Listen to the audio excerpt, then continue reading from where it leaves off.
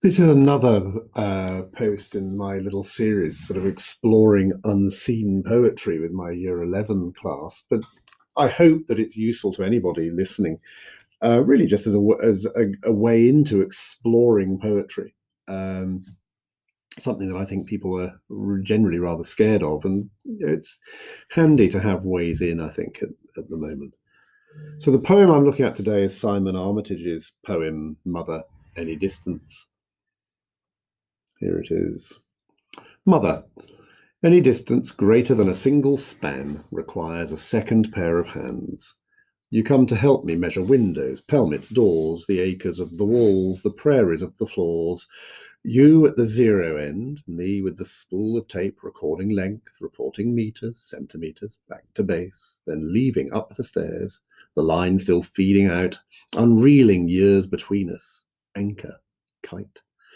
I spacewalk through the empty bedrooms, climb the ladder to the loft, to breaking point, where something has to give. 2 floors below, your fingertips still pinch the last 1/100th of an inch. I reach towards a hatch that opens on an endless sky, to fall or fly. So this poem appears in I think it's the AQA GCSE anthology. I gave it to my class recently as an unseen. And so whilst I think anybody studying this for GCSE will find a lot of useful material here, it's not intended to be a complete discussion of the poem.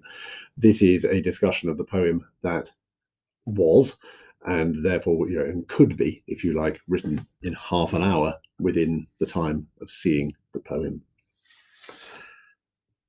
So what we've got here is a poem that, despite the fact that it has 15 lines, suggests by its subject matter that we could see this as a sonnet, and we could take the 2 half lines, lines 11 and 15, as contributing to an overall count, therefore, of 14.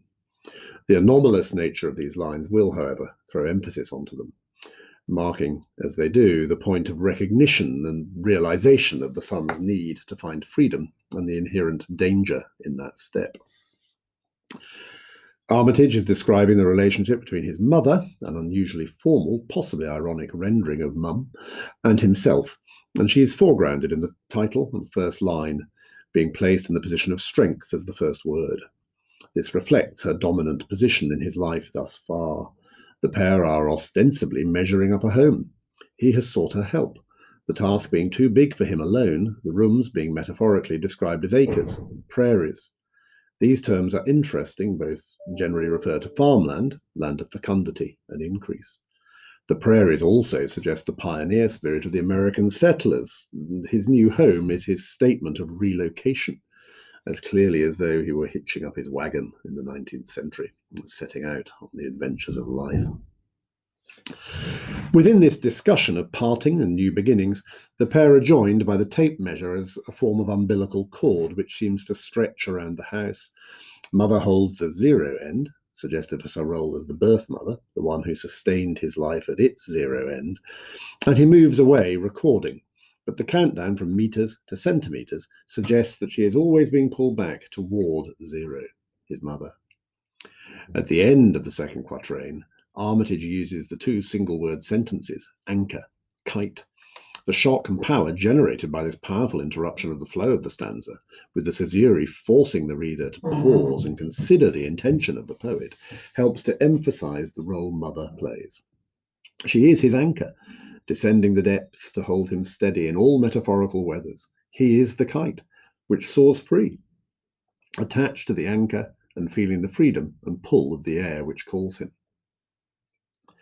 He describes himself as spacewalking, conveying both a sense of otherworldliness and dislocation of exploring his new flat, and also reflecting the ever-growing distance between the 2 of them. As he rises higher and higher in the flat, like the kite, the distance grows and he becomes aware of the need when something has to give. Armitage uses enjambment here to provide an infinitesimal break as the thought strikes. The half line reflects both the import of the realization and the actual power of the idea of breaking. The silence implied in the missing feet in what is a poem built around the pentameter suggests the recognition of the moment. In the final quatrain, the mother is distanced, a sad, lonely figure, still holding on to the tape, caught in the pure iambic pentameter of line 12 and 13, as though she is unaware of the changes in the relationship. The alliteration of the P consonant in tip still pinch, providing an oral recognition of how fine the hold is now and how ready to break. Armitage draws out the moment by providing the internal rhyme on pinch, inch, the last time the pair are together is caught in language. It is he who is the active breaker of the link, following the ellipsis, which allows for the unspoken thoughts which he has concerning his escape. He climbs still further and opens the hatch to emerge into the new world as though being born again. The sky is endless in possibility. Yet the final half line suggests the realization of the danger which is now to be faced.